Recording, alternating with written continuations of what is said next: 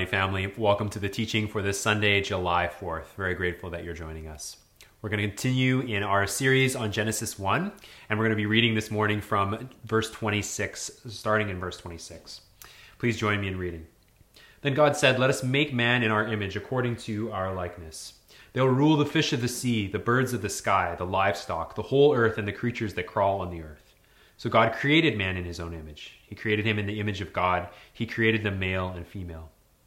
God blessed them, and God said to them, "Be fruitful, multiply, fill the earth, and subdue it. Rule the fish of the sea, the birds of the sky, and every creature that crawls on the earth." God also said, "Look, I have given you every seed-bearing plant on the surface of the entire earth, and every tree whose fruit contains seed. This will be food for you, for all the wildlife of the earth, and every bird of the sky, and for every creature that crawls on the earth, everything having the breath of life in it. I have given every green plant for food." And it was so. God saw all that he had made, and it was very good indeed. Evening came, and then morning, the sixth day. This is God's word. We spent the first 4 weeks of our series just summarizing and ground clearing so that we can look at Genesis 1. And then last week we started 4 weeks of looking at this section. What does it mean to be human? And of course, that's very important for us as human beings. Last week, I talked about what it means to be made in the image of God. Then there was 2 things that I pointed out, even though there's many other things we could talk about. The first is that being made in the image of God is a delicate balance, that we are made, not created beings, we are made. So we're not God. There is something greater than us in the universe that we respond to and were created by. But we were made in the image of God. So that raises our status to something very significant.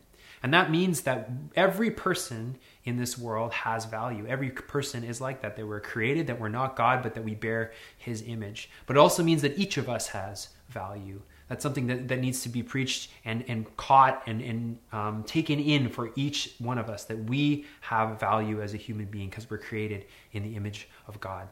This week we're going to look at the second half of that statement. What does it mean to be made in the likeness of God? The Hebrew word here is demut. And there's 3 meanings to this word. The first is that it functions like a simile, that we are made like something else. Example of this is in Ezekiel 1, where it says, "Above the platform over their head was something like a sapphire, shaped like a throne."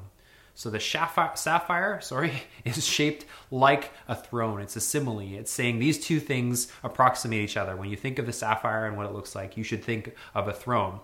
The second way that it's used, this word, is to speak of similarity. Just a couple chapters later in Genesis 5, it says this: "When God created humankind, he made them in the likeness of God. He created them male and female. When they were created, he blessed them and named them humankind." So Genesis 5:1 is a restatement of Genesis 1. Then it says, "When Adam had lived 130 years, he fathered a son in his own likeness and according to his image, and he named him Seth."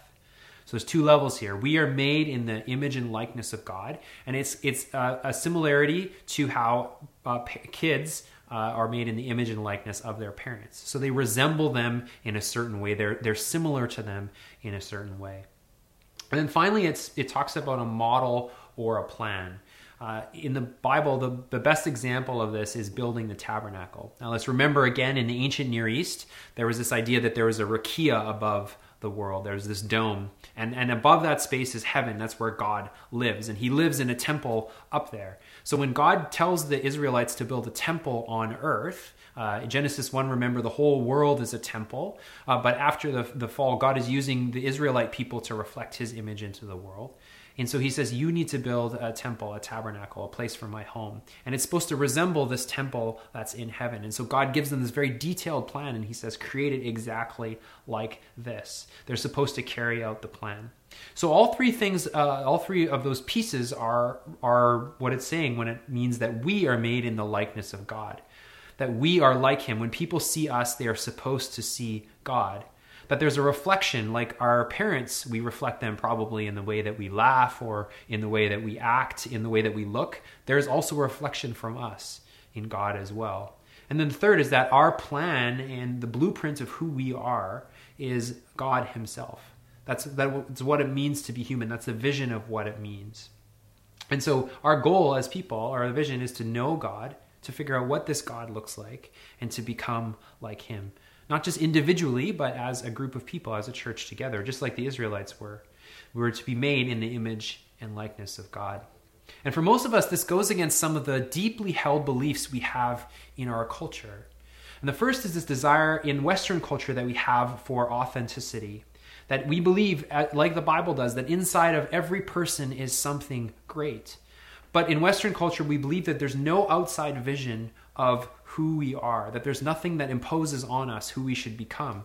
Rather, I just need to figure that out for myself. And it's a journey of listening to my heart, of following my feelings, and throwing everything off that would hinder me and hold me back from what I feel inside. And this is the hero's journey in our culture, and what we would say it means to be truly human and it means to be truly free, is living into that inner voice, that inner child, what we feel. I'm going to call this the Canadian definition of what it means to be human. Now, there's many boosters of this story, but maybe the biggest one is Disney Studios, who release movie after movie and song after song that gear us in this direction. I think the one that articulates it the best is the song Follow Your Heart from Cinderella 2, a direct-to-DVD movie. And the song goes like this: "Who's to say the rules must stay the same forevermore? Whoever made them had to change the rules that came before. So make your own way. Show the beauty within. When you follow your heart, there's no heart you can't win. So reach for the sky. It's not as high as it seems. Just follow your heart. Go as far as your dreams. There's a world for the changing and you've just begun. Don't let them tell you it's simply not done. When you follow your heart, you'll shine bright as the sun." So this is a song that many of us, maybe you've never seen that, but if you've ever seen a Disney movie, this is the same idea. Throw off the shackles of what people say you can or can't do and follow your heart, become who you are. But if you come from a traditional culture, or your families are immigrants, specifically your parents, to Canada, then there might be a different song that's been sung over your life. And that's a song of obedience. It's not about following your heart and becoming what you are, but listen to your parents, and that's the path to true freedom. Now, this is not true of only Chinese immigrants, but that's what I'm most familiar with. My dad is a Chinese immigrant. And in Chinese, we have these Confucian sayings that we say and we learn, and they're just repeated generation after generation and generation to reinforce the values. And this one, I'm probably going to butcher it, is Bai Shan Xiao Wei Xian. That means filial piety comes first. That the most important value, the highest of them all, is the respect and listening to the people who have come before you, the elders in your life, namely your parents and your grandparents. That you need to do what they tell you. Even though actually my dad is a Chinese immigrant, I didn't grow up in this world. My dad didn't really, he wanted respect for sure, but he didn't reinforce it in the same way that many Asian families do, or immigrant families do. And this I came to understand this one day when I was working at UBC. I was teaching a student how to share the gospel, and in the outline that we were using, the first statement is, "God loves you and has a wonderful plan for your life." And the student was looking at it with kind of a puzzled look on his face. I said, "What's up?" And he said, my mom really wouldn't like this statement." And I said, "Why?" And he said, "Because she loves me and she thinks she has a wonderful plan for my life." And he was kind of joking, but it's this idea that our parents, they have this plan and idea of who we are. And for those of us who grew up in the West or in a more Western context, this can sound very strange and stifling. But the heart of this idea is that our parents came here to give us a better life and a life of freedom. It's not Disney freedom. It's a different vision of what the good life is. It's a vision of stability and a vision of being guided into a successful life by those of wisdom who have come before. And they know what this life looks like. They have traveled this world already. They have sacrificed a lot to get us here. And so they want to give us this life of comfort and stability, and they want to help us do it. And that means listening to them. And if you're you're born in Canada, and your family is immigrants, you can often live in the tension of these worlds. That you hear from your friends and from pop culture, follow your heart, rebel, be free. That's what it means to be human. But then at home, you keep getting reinforced with messages of listen to your elders, respect them. And you can feel pulled and tugged between these two cultures. And this is often what they call a third culture kid, that you're not quite in Canadian culture, you don't quite feel at home in your culture of origin, but you feel like a third culture kid. So what do? We have many different calls on our lives of what it means to be human, including the Bible's call. Well, in the 1950s, a social theorist named Isaiah Berlin wrote a very important essay called Two Ideas or Two Concepts of Liberty. I'm going to say Two Concepts of Freedom. And he said when most people think of freedom, they only think of one of these kinds of freedom, one or the other. And the Canadian freedom or immigrant freedom. And they both have consequences to them if we pursue just one or the other. So he talks about the first kind of freedom, Canadian freedom, and he calls this negative freedom, or the freedom from. It's the freedom from everything in order that we could pursue the life that we want, to be authentic, to become who I am and choose. It's really the freedom to choose. A classic statement would be, I'm not a slave. That's a negative freedom statement. But Berlin said there are real problems with only focusing on negative freedom. I illustrated this with the Disney song, so I'll illustrate the problems with a different song by George Michael, pop singer from the 80s. And he wrote a song called Freedom. And the chorus is just him and this choir of people just belting out the words freedom over and over again. It's almost like a gospel song, and it's got that fervor of freedom. You know, live this life of freedom. And of course, it's an 80s pop song, so there's all the glitz and glamour of it. So what's the problem with freedom? Well, listen to what he says in verse 3. Well, it looks like the road to heaven, but it feels like the road to hell. When I knew which side my bread was buttered, I took the knife as well. Posing for another picture, everybody's got to sell. But when you shake your booty, they notice fast, and some mistakes were built to last. That a path, he's saying, lived with only negative freedom in mind actually comes with a pretty big cost. That sometimes the path to freedom can actually lead to a road of becoming enslaved. It's the path to hell.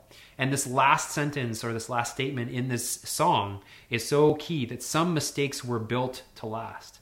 Some things you might shake off, or some mistakes that you made on the road to figuring yourself out, may actually last in your life. They'll haunt you for the rest of your life.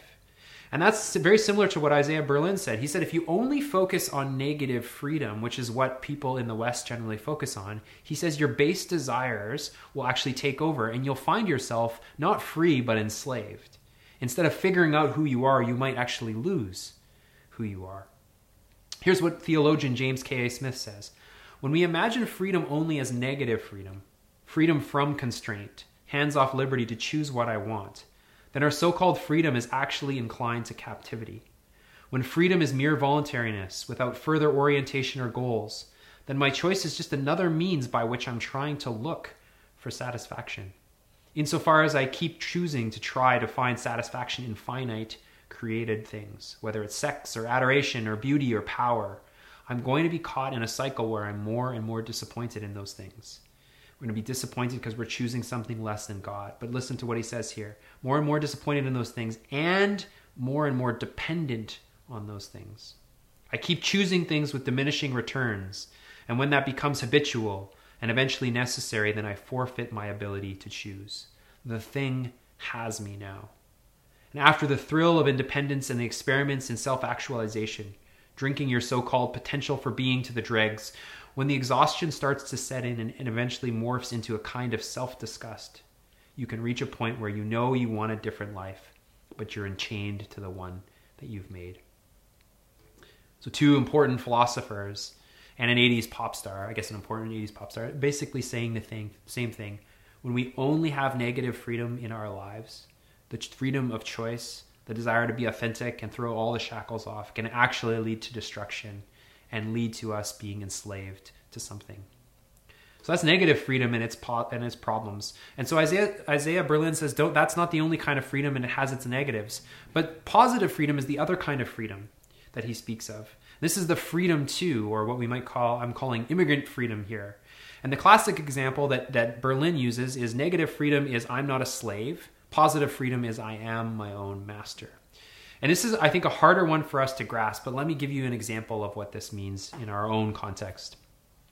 In Vancouver, you're free to buy a house. There is nothing stopping you. This is positive freedom. No one is going to stop you from buying a house. And in fact, there are many billboards with this is negative freedom. Sorry, I said positive freedom. This is negative freedom, that you're free to buy a house. And there's many billboards with realtors telling you and encouraging you to buy a house. Interest rates are super low. But many of us don't have enough money for a down payment. And so we lack the positive freedom to execute on our dreams and our goals and our vision. And so your lack of positive or money is a lack of positive freedom in your life. And so for some of us, we go to the bank of mom and dad and they give us that money. They give us positive freedom in order for us to fulfill our desires and our dreams. And it's basically saying this: you're not held back by your limitations. Not only do you have the freedom of choice, but you now have the freedom of not being held back by your limitations. And in many of our lives, especially if our families, like I said, are immigrant families, then our parents' desires is this focus on freedom, but it's positive freedom. It's not the negative freedom that we see in Western culture, but positive freedom. They're saying, we will help you make the decisions so that you are free not to make the mistakes that people make in their youth. Or we'll tell you what you should do, because then you'll be free from the worry of what you should do. Just follow our advice. And so what are the problems with this? Well, there's a couple. The first is abuse. Now, Isaiah Berlin is a social theorist, a political theorist, so we got to remember that he's looking at things from like a national perspective. But he says that, if we just focus on positive freedom, then it can set up a situation where we can abuse people. We take away their rights to self-determination, and we impose on them a structure of what it means to be free. And this is a great example, current example of this is the residential schools. That when people came, the settler people came, they took away the negative freedom from people and they put positive freedom. And they said, we need to civilize these savages. And of course, we see the destruction that caused and the abusive situation that has. And because of that, our society has veered away from any kind of positive freedom in our world. But in our personal life, there can be two other problems. The first is a lack of personhood, that we end up living for our parents' dreams and our parents' vision, the vision of our elders, rather than the vision of God or any kind of idea of what our vision for life is. And there's not a handoff that needs to happen at some point in time where you become where you grow up, which is the Bible's vision of what it means to be human, that we are to help people grow up into adulthood. And people stay in delayed adolescence for a really long time and unable to make decisions, unable to know themselves and who they are. We can also give control over to the wrong things. I found this in my own life. As I get older, there are more and more sources of positive freedom in my life. I let go of negative freedom in order to embrace positive freedom. So a spouse is an example, a family, kids, job, mortgage, committing to church and a faith program is an example of positive freedom in our lives. But each of these things, or each of them, can help us become more like God. I'll give you two examples. In my life, being a child, so my parents who imported positive freedom on me, they took away certain liberties that I had in order to help me grow up. They're a really important force in my life and have helped me to become, I think, more and more like God. And my wife is very similar. I've said no to other things in my life in order to say yes to my wife in this marriage. And she has really helped me to see how I fall short of this God and to call me to become more like him. So these things can be a means to become more like Jesus, but they can also become an ends in themselves. That I can just focus on my marriage as an end in itself, or church as an end in itself, or my house and my mortgage as an end in itself.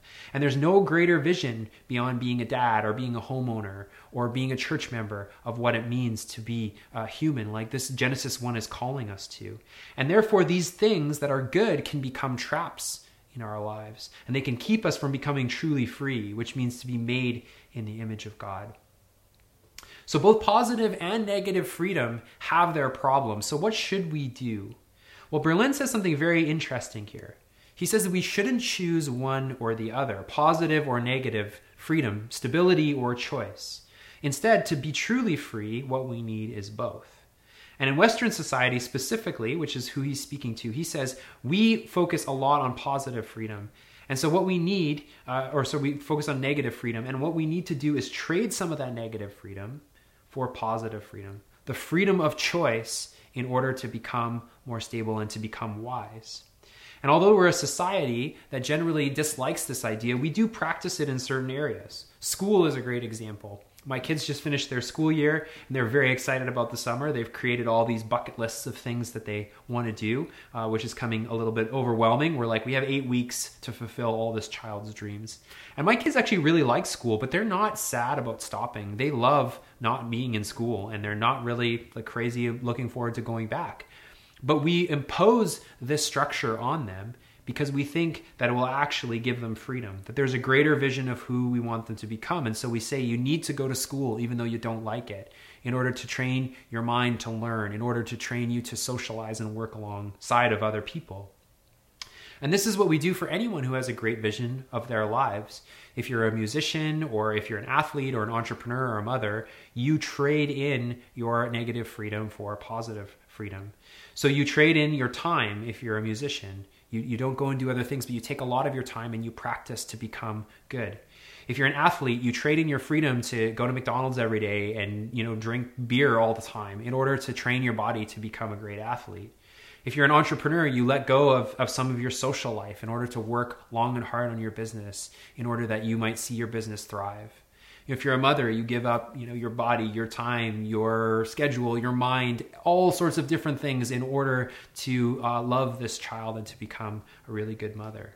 And so we train for the things that we long to become. We let go of some of this freedom of choice in order for the freedom of stability and to live into what we've been called to do.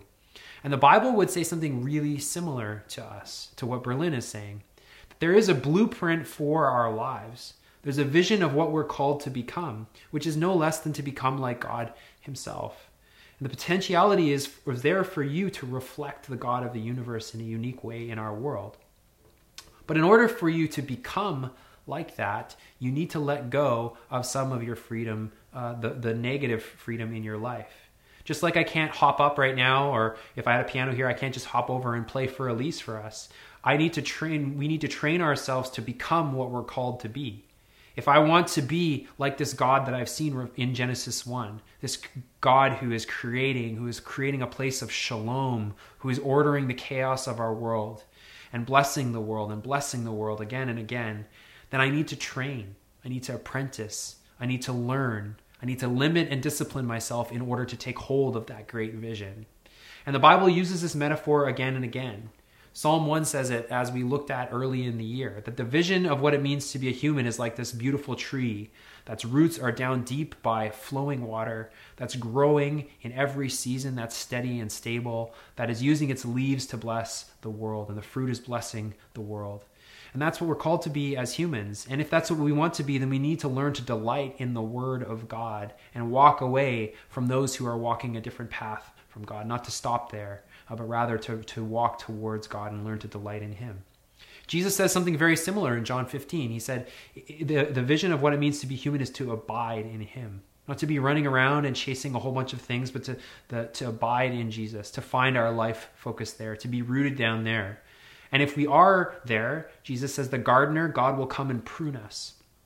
And He's going to make us, He's going to do things that seem like they hurt. We're going to have to let go of some of our choice and freedom in order that we would bear much fruit that blesses the world.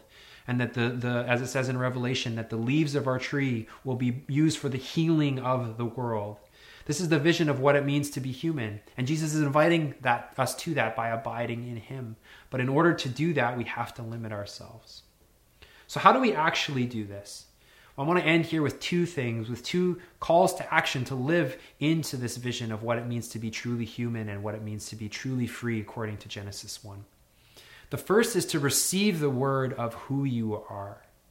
For those of us who live lives of positive freedom, the freedom of stability, maybe you're younger and it's a voice that's spoken to you from your family that you will become a doctor, lawyer, and dentist. You will achieve these things by this age. This is the escalator of things in your life that you need to do. If that may be the vision of who you are, the totality of it. Or like I said, if you're a little bit older, you may have these questions, you may have imposed those things on yourself. I don't do whatever I want so I can provide for my family. I don't sleep with whoever I want because I'm married. And the answer to becoming fully human isn't to trade that stability and to trade that vision for the vision of choice. To say, screw you, mom and dad, I'm not going to do what you want. I'm going to become whoever I am. I'm going to rebel.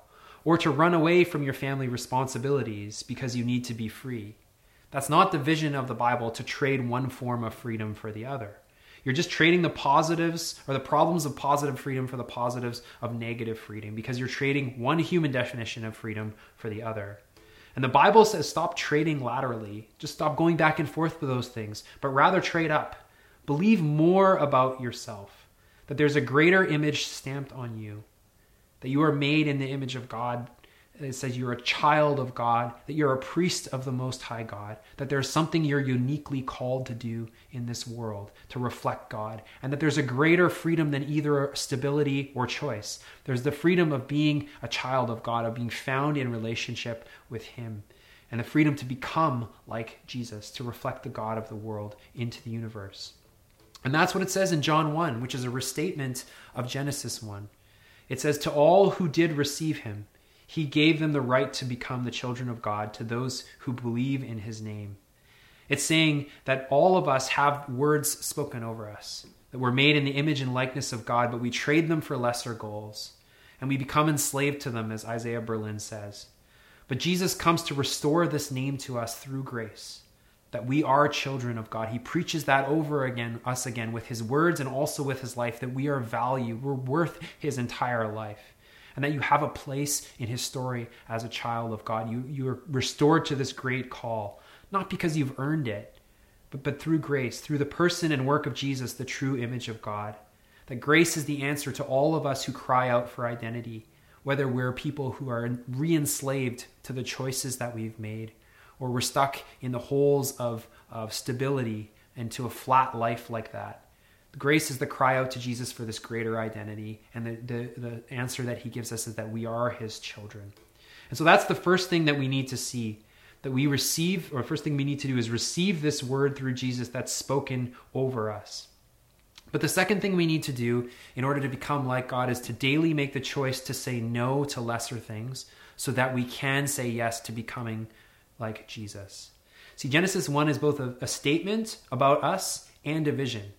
It's a value statement on each person, as we saw last week, that no matter who you are, your race, your color, your creed, your gender, no matter what you've done, that you are valuable.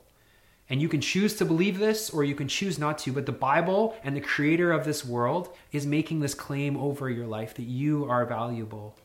But it's also an invitation to live into your identity, that we are to become images of God. And I think this is where so many of us as Christians stall out in our lives of being truly free and living into this vision. We want to accept the words that God says over us, that you are valuable, that you are my child. And we want to do the transaction to get that statement true of our lives. But then we become too busy to actually take it seriously. And freedom, like it says, like I said before, has now become its own chains. That we live lives as if we're trying to self-actualize ourselves. And we're making decisions like that, even though we want the statement that we are made in the image of God. Paul says it this way in Galatians 5. It's for freedom that Christ has set us free. So God has set us free from the restraints of either positive or negative freedom. But then he says, stand firm and don't submit yourself again to a yoke of slavery. Don't go back to those things. Don't go back to saying, now I identify myself just by my choice, or I identify myself just because I'm living a life of stability and comfort. Rather, he says, continue to stay rooted, stand firm in that identity that God has bought for you. And Christ compels us to live into this kind of life. That again, it's predicated on grace. There's no earning that we have to do. Our status is already good. God has invited us into this vision of what it means to be human. But it's not cheap grace either.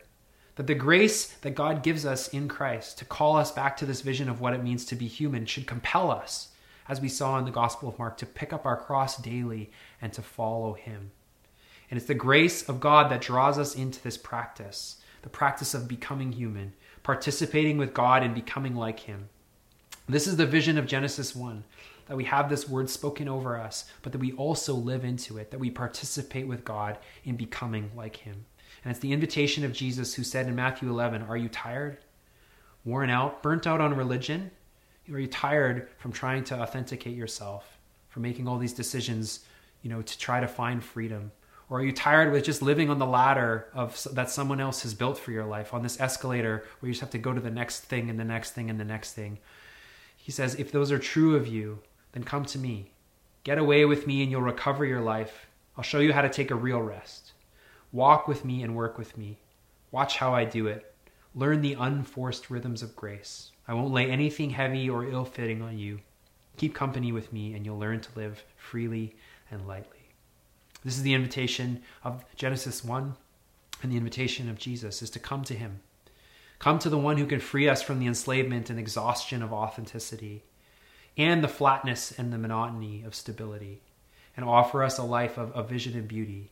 To come to the one who frees you, to receive his grace, to receive this beautiful calling of what it means to be human, and then participate in it, to learn the unforced rhythms of grace so that we might become like him. Let's close in prayer. God, thank you for this calling and for this passage of what it means to be human.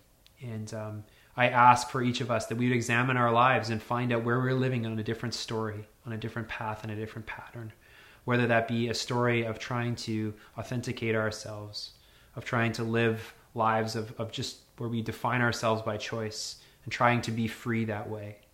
Or whether it's a life of trying to be stability, of trying to live up to familial expectations or the expectations of our family.